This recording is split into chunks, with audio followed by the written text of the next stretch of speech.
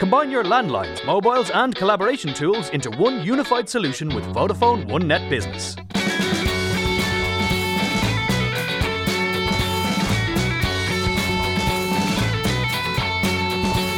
Hello, I'm Brian Purcell and this is the Ready Business Podcast, the show for startups and SMEs looking for some inspiration, insights and some great advice. On this week's show, Dubliner Simon Phelan explains how his UK-based boiler installation business has raised millions in funding to date and why digital tech is going to dominate our homes more and more. Simon is another young Irish entrepreneur who has made the Forbes 30 Under 30 list and is this week's Ready Business Future Maker. My background was I am an engineer, originally studied in Dublin and moved straight to London after university in 2010. I was very fortunate to get an opportunity within 6 months to go work for quite a well-regarded private equity investor, a guy named John Moulton. And so John how does that happen, Simon? I mean, you're an engineer and you meet this guy and you go into hedge funds. How does that happen? Are you just a maths whiz?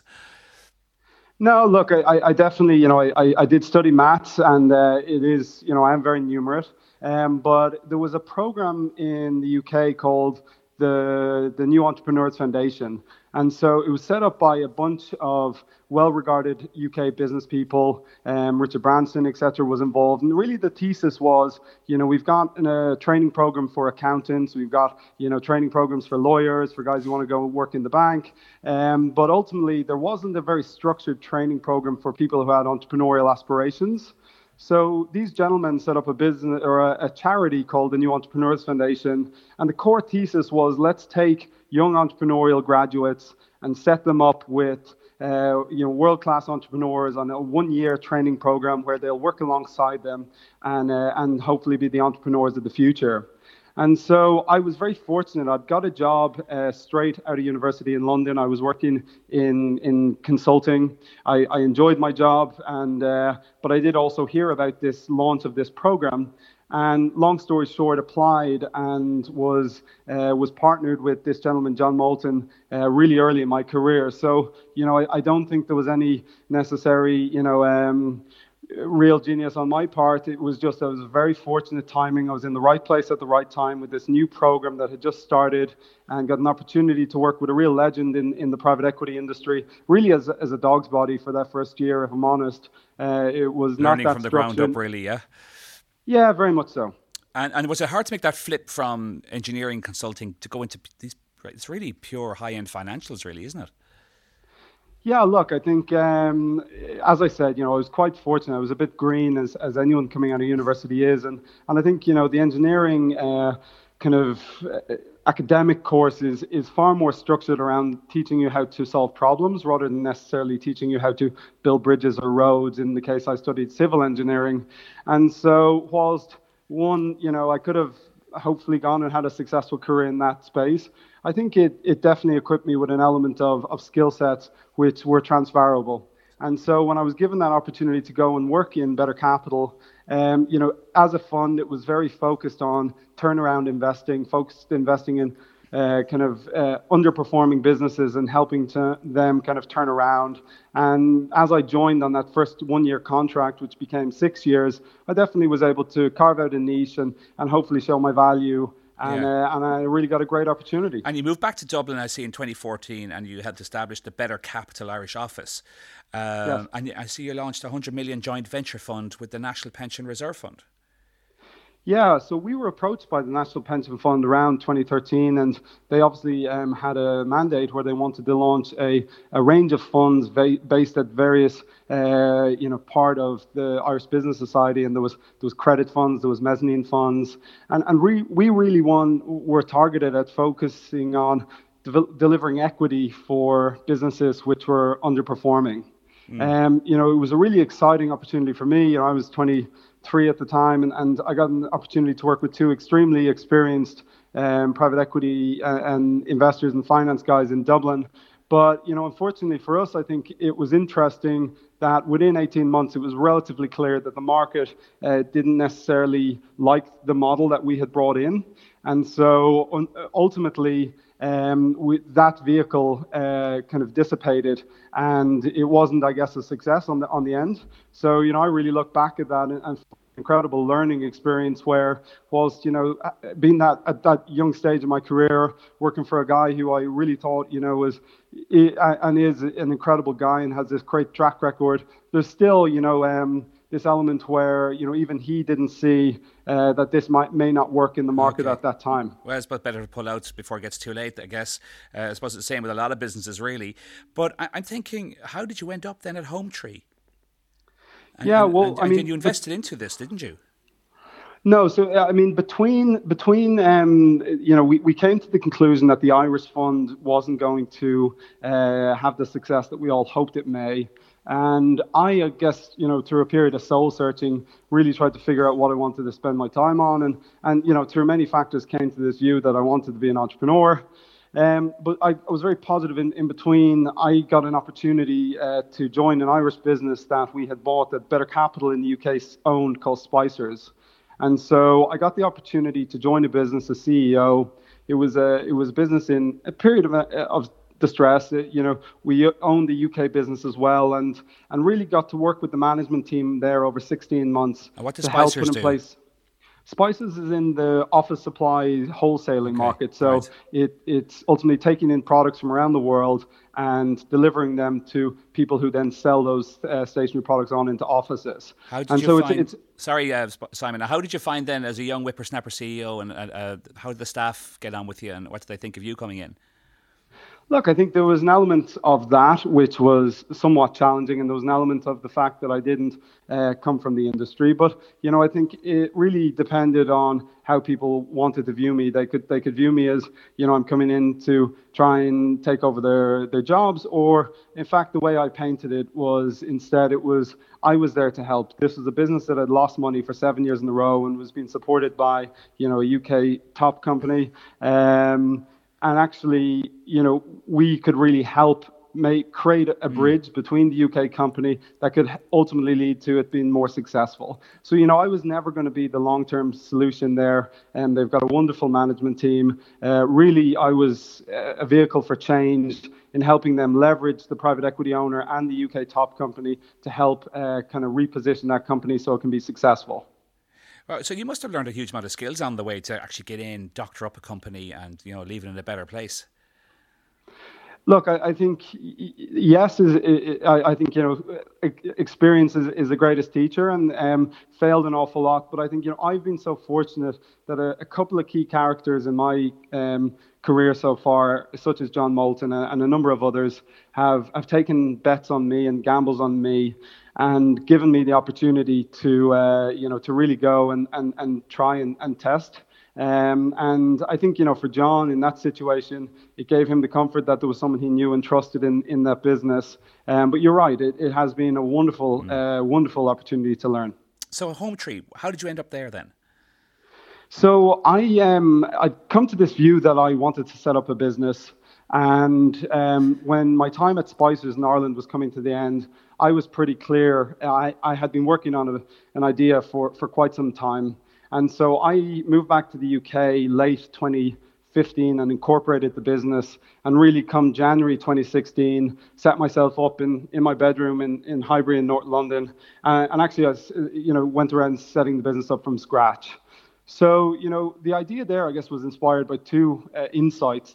The first was in the private equity fund, we own the biggest home improvement company in the UK, a business called Everest. They predominantly do window installs.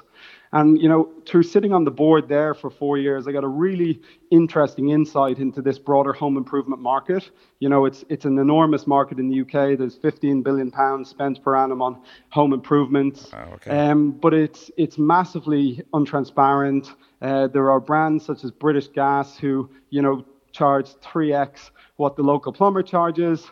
And it really felt as if, as e-commerce of everything starts to happen, as consumers increasingly get comfortable purchasing more and more retail products online, that there was going to be an enormous opportunity for someone to bring that transparency, to digitize this kind of consumer journey.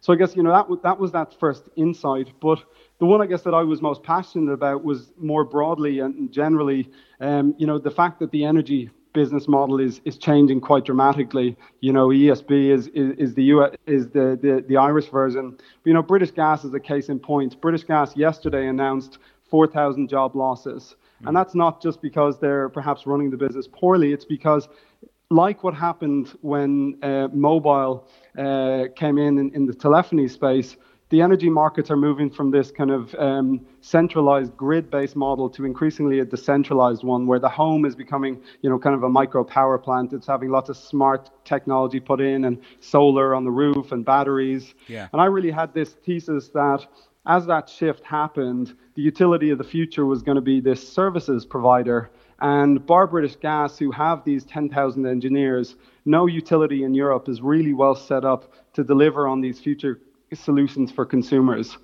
So, with those two insights, I became very passionate about this idea of building a disruptive energy business around the kind of home services space, and was very fortunate. I put in some of my own money, and then I had a couple of people, including John Moulton, come around, and they gave me 350k of debt alone, and I was able to get the business up off the ground in early 2016, and it's kind of been all go from there. Yeah, and I see since then you've raised phenomenal money. You've raised nearly about 5 million pounds sterling in the various different, I suppose, fundraising drives.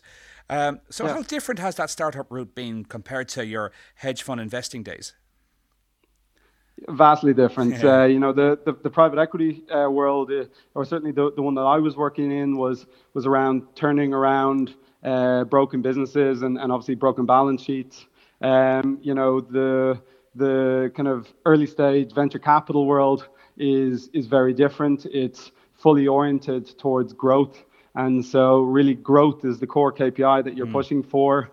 You obviously go through these cycles, and the first year really was around what I guess the venture capital guys call finding product market fit, which ultimately means having a product or service that customers are really delighted by and start buying. And I guess the best predictor of having found product market fit is really steep revenue growth.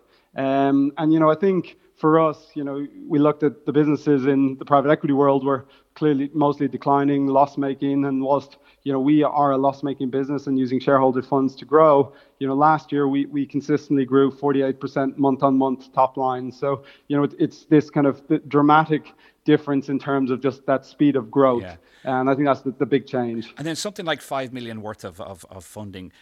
What happens there as regards to scaling up? What does that allow you to do? Yeah, so if you look at the trajectory, we raised the 350k of debt in 2016. I brought in a co-founder, the guy who built Hive, which is the UK equivalent of Nest, the smart thermostat. So a very smart technical engineering guy. And, I'm not technical, so I needed a strong tech guy beside me. We really used that to get into the market, get up and going, and prove our initial model. And so, that business was still very small towards the end of 2016, doing kind of 50, 60k revenue a month. And really, it gave us the opportunity to build, I guess, that first iteration for investors, where we could go and say, this is the vision, this is the big market opportunity, this is our entry point. Boilers is our entry point into the home, and we've developed this new model, and customers seem to love it, and we've got that initial revenue growth coming in the door.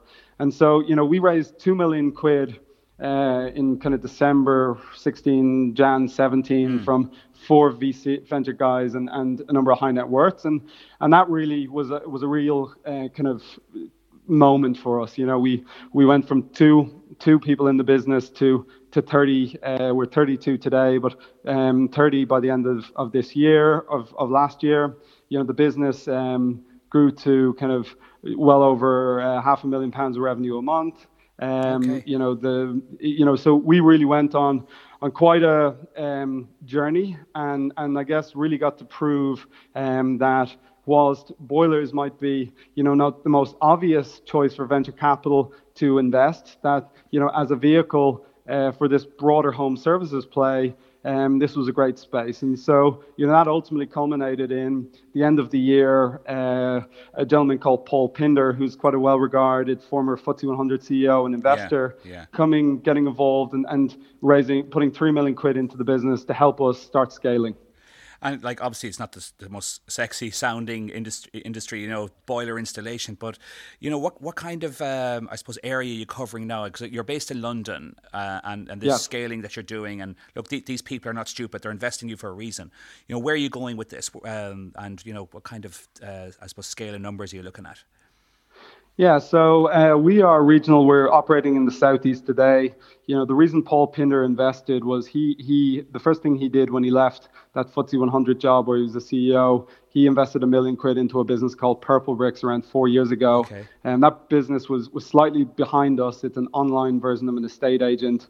That business today is valued at 1.25 billion on the AIM stock market. It's about to do 100 million revenue this year, and obviously Paul's had a pretty good outcome. He's the chairman there, and so it's a very analogous business because it is a people business at the end of the day that is empowered and leverages technology, but it's not a software first business. And we are at the end of the day a human capital business, where technology enables us to do things in a more automated and hopefully a lot better customer focused way.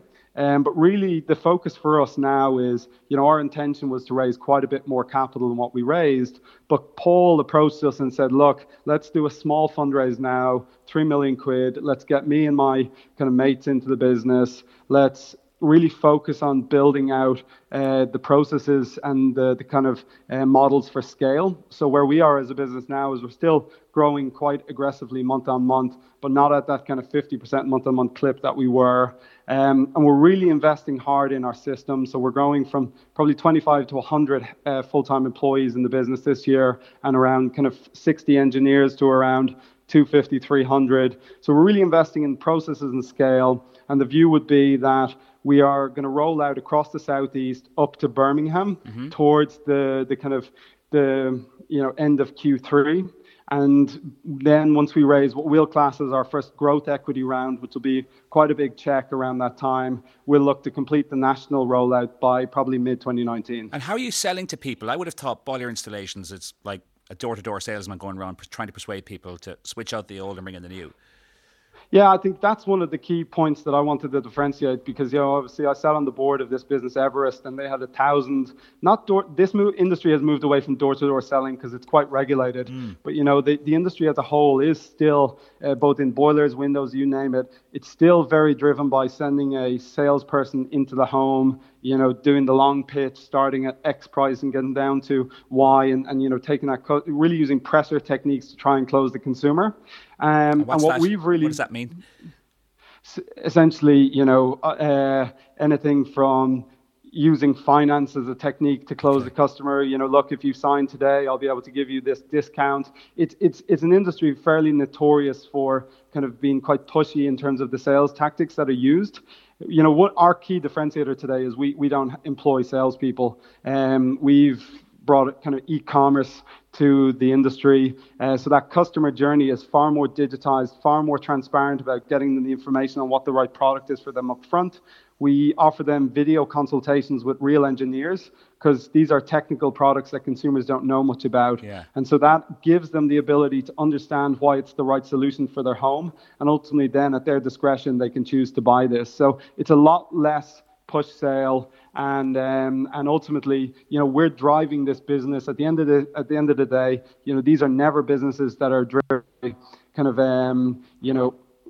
exclusively word of mouth. There has to be a big marketing and advertising element to it. So a lot of our business today has been driven by performance marketing online, mostly PPC and SEO. Yeah. But we've just hired a world-class chief marketing officer and an amazing Richard Branson's former marketing advisor as well, who's joined our business as a marketing guy. And really, we're going to be trying to develop the brand as well as driving a lot of performance and advertising spend as well. Well, not messing about, Simon. Tell me about the input around tech and how much of that do you have and how important is that within your business? Because I presume you're really not one of these tech heads, are you?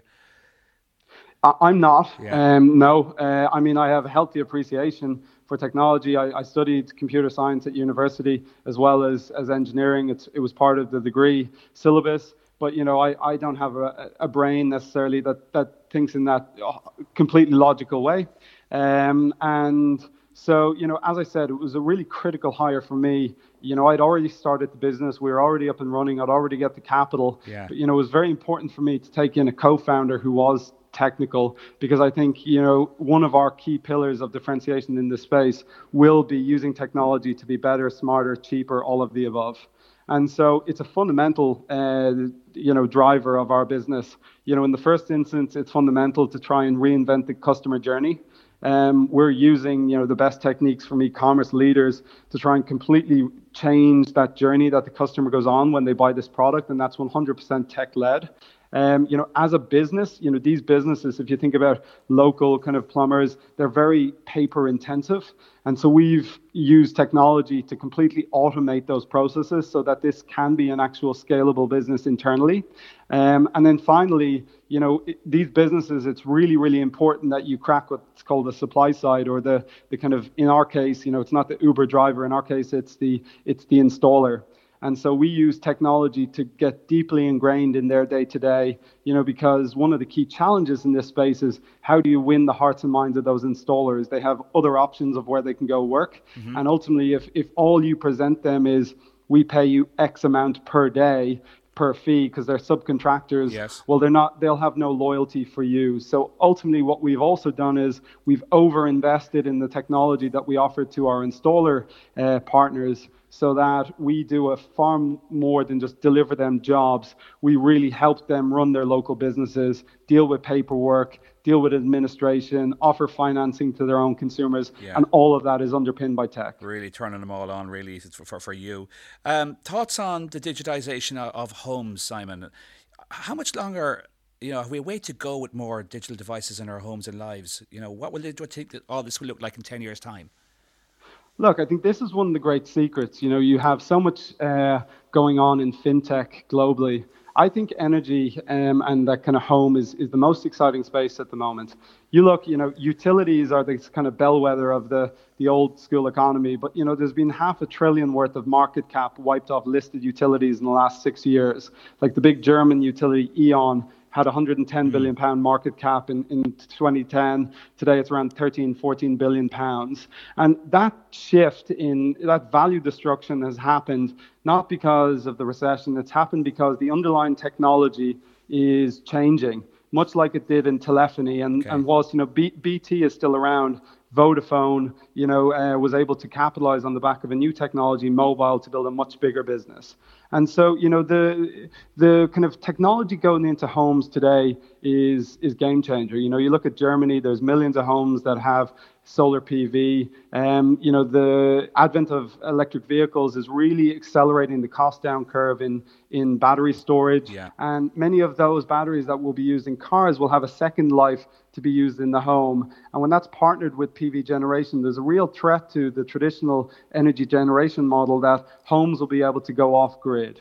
Now, I don't believe that that's the way ultimately it will go. I think consumers will still stay connected to the grid, but the grid is going to become much more of a two-way system where electricity can be passed back into the grid. Yeah.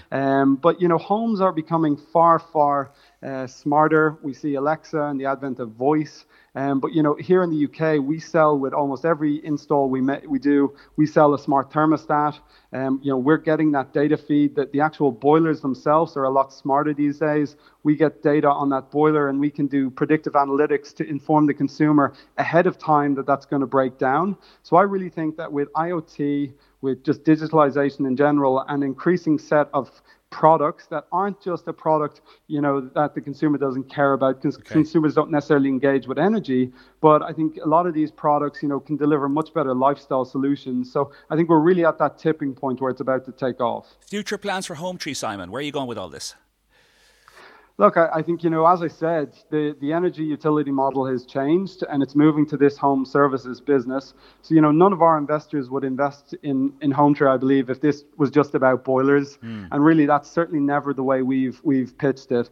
Boilers is a £4 billion market in the UK today, with one player with 8% market share and the next biggest one 1%. So for the time being, we have real kind of market space and the white space in this industry to grow. And I think, grow our revenues really aggressively to try in 3, 4, 5 years, push towards, 100 million plus revenues exclusively if we're doing nothing else than boilers and the kind of servicing around that. That being said, we really feel that the machine we're building to deliver boiler installs will deliver a range of other products. So, we've already got our second category earmarked. We're going to be launching in late 2018 into our second category. Can you give us a hint what that is, Simon? Sure, yeah, it's going to be somewhere in that kind of smart home space. I won't say exactly what it will be, but it will be a different revenue model. It will be a subscription model where we will start to build long-term customer relationships, and the value of our business will go up incrementally based on that. So I think, quite an exciting roadmap ahead. And do you ever see yourself moving back to hedge funds and investments, or have you got the startup bug now? No, look, I think, I often think that I was very fortunate. I was incredibly fortunate to get such an incredible training and such a great mentor who's still my, third largest investor today in John Moulton. But, I think private equity is a fascinating asset class, but it's a very well established and kind of, mature industry. You got these big global platforms like Blackstone, KKR, Carlyle, and it's really, it's more a career today than it was 30 years ago when John Moulton was starting, where it really was kind of an entrepreneurial pursuit. And so, when I think about the kind of passionate experience I've had over the last 2 years, building a business, growing it to, now 30-something employees and all that comes with that, I get my kick far more from the building than investing. And finally, Simon, we always leave our listeners with the top 3 tips for business success. Give us your top 3. Tell people how, what are the fundamentals that you relied on making it to the top? I think, the best advice I ever got from John Moulton when I was leaving to set up Hometree was there's 3 things you need to do as an entrepreneur. That is, you need to set the vision, you need to raise the capital, and you need to hire the people. And actually, when I look at what I spend my time on today, it's actually it's quite strange how accurate he was. I think a lot of entrepreneurs I meet, have a great product ideas and it's a great feature or something that they're. But actually, I found that to hire the best talent, you need a really well articulated and kind of broad-reaching vision, which people can really believe in. You then need to go, and I think you need to be incredibly picky about the type of capital you raise. The difference between just money as it stands and investors like Paul Pinder, John Moulton, and some of our other VCs is actually astounding, the pattern recognition they came. And then, and the final thing is just be incredibly picky and reference like hell the people that you come work for. You need to be picking people who have a history of success, and ultimately it's the people that you bring in that will build the business. And as the entrepreneur, you are ultimately the facilitator for trying to take all these resources together. Excellent points, I have to say. So pick people with a history of success, because I'm sure that when you're picking the very top people, the very best in their business, you probably got to sell to them like you would sell to a VC, wouldn't you? I mean, look, my whole life at this moment is I'm not selling to investors. I'm selling to talent, and great talent should be incredibly hard to hire. I mean, when I get excited about, we have a CFO joining the business next Monday, and incredibly experienced guy. He was financial controller for Betfair through their IPO, and I mean, I had to get all my investors in a room, get them in front, because great talent has great options, and if you want them to come to you, you're going to need to make sure that they are convinced that this is somewhere they can have an impact and hopefully be successful. Simon Phelan, absolutely great to talk to you, and thanks for sharing with us your insights. Thanks again, really appreciate it. That's it for this week's episode of the Ready Business Podcast, and my thanks to Hometree's Simon Phelan for joining me on the show. Don't forget to subscribe on iTunes and join me next time as we discover more inspiring Ready Business future maker stories. Simplify how you work with cloud-based unified communications. Vodafone One Net Business.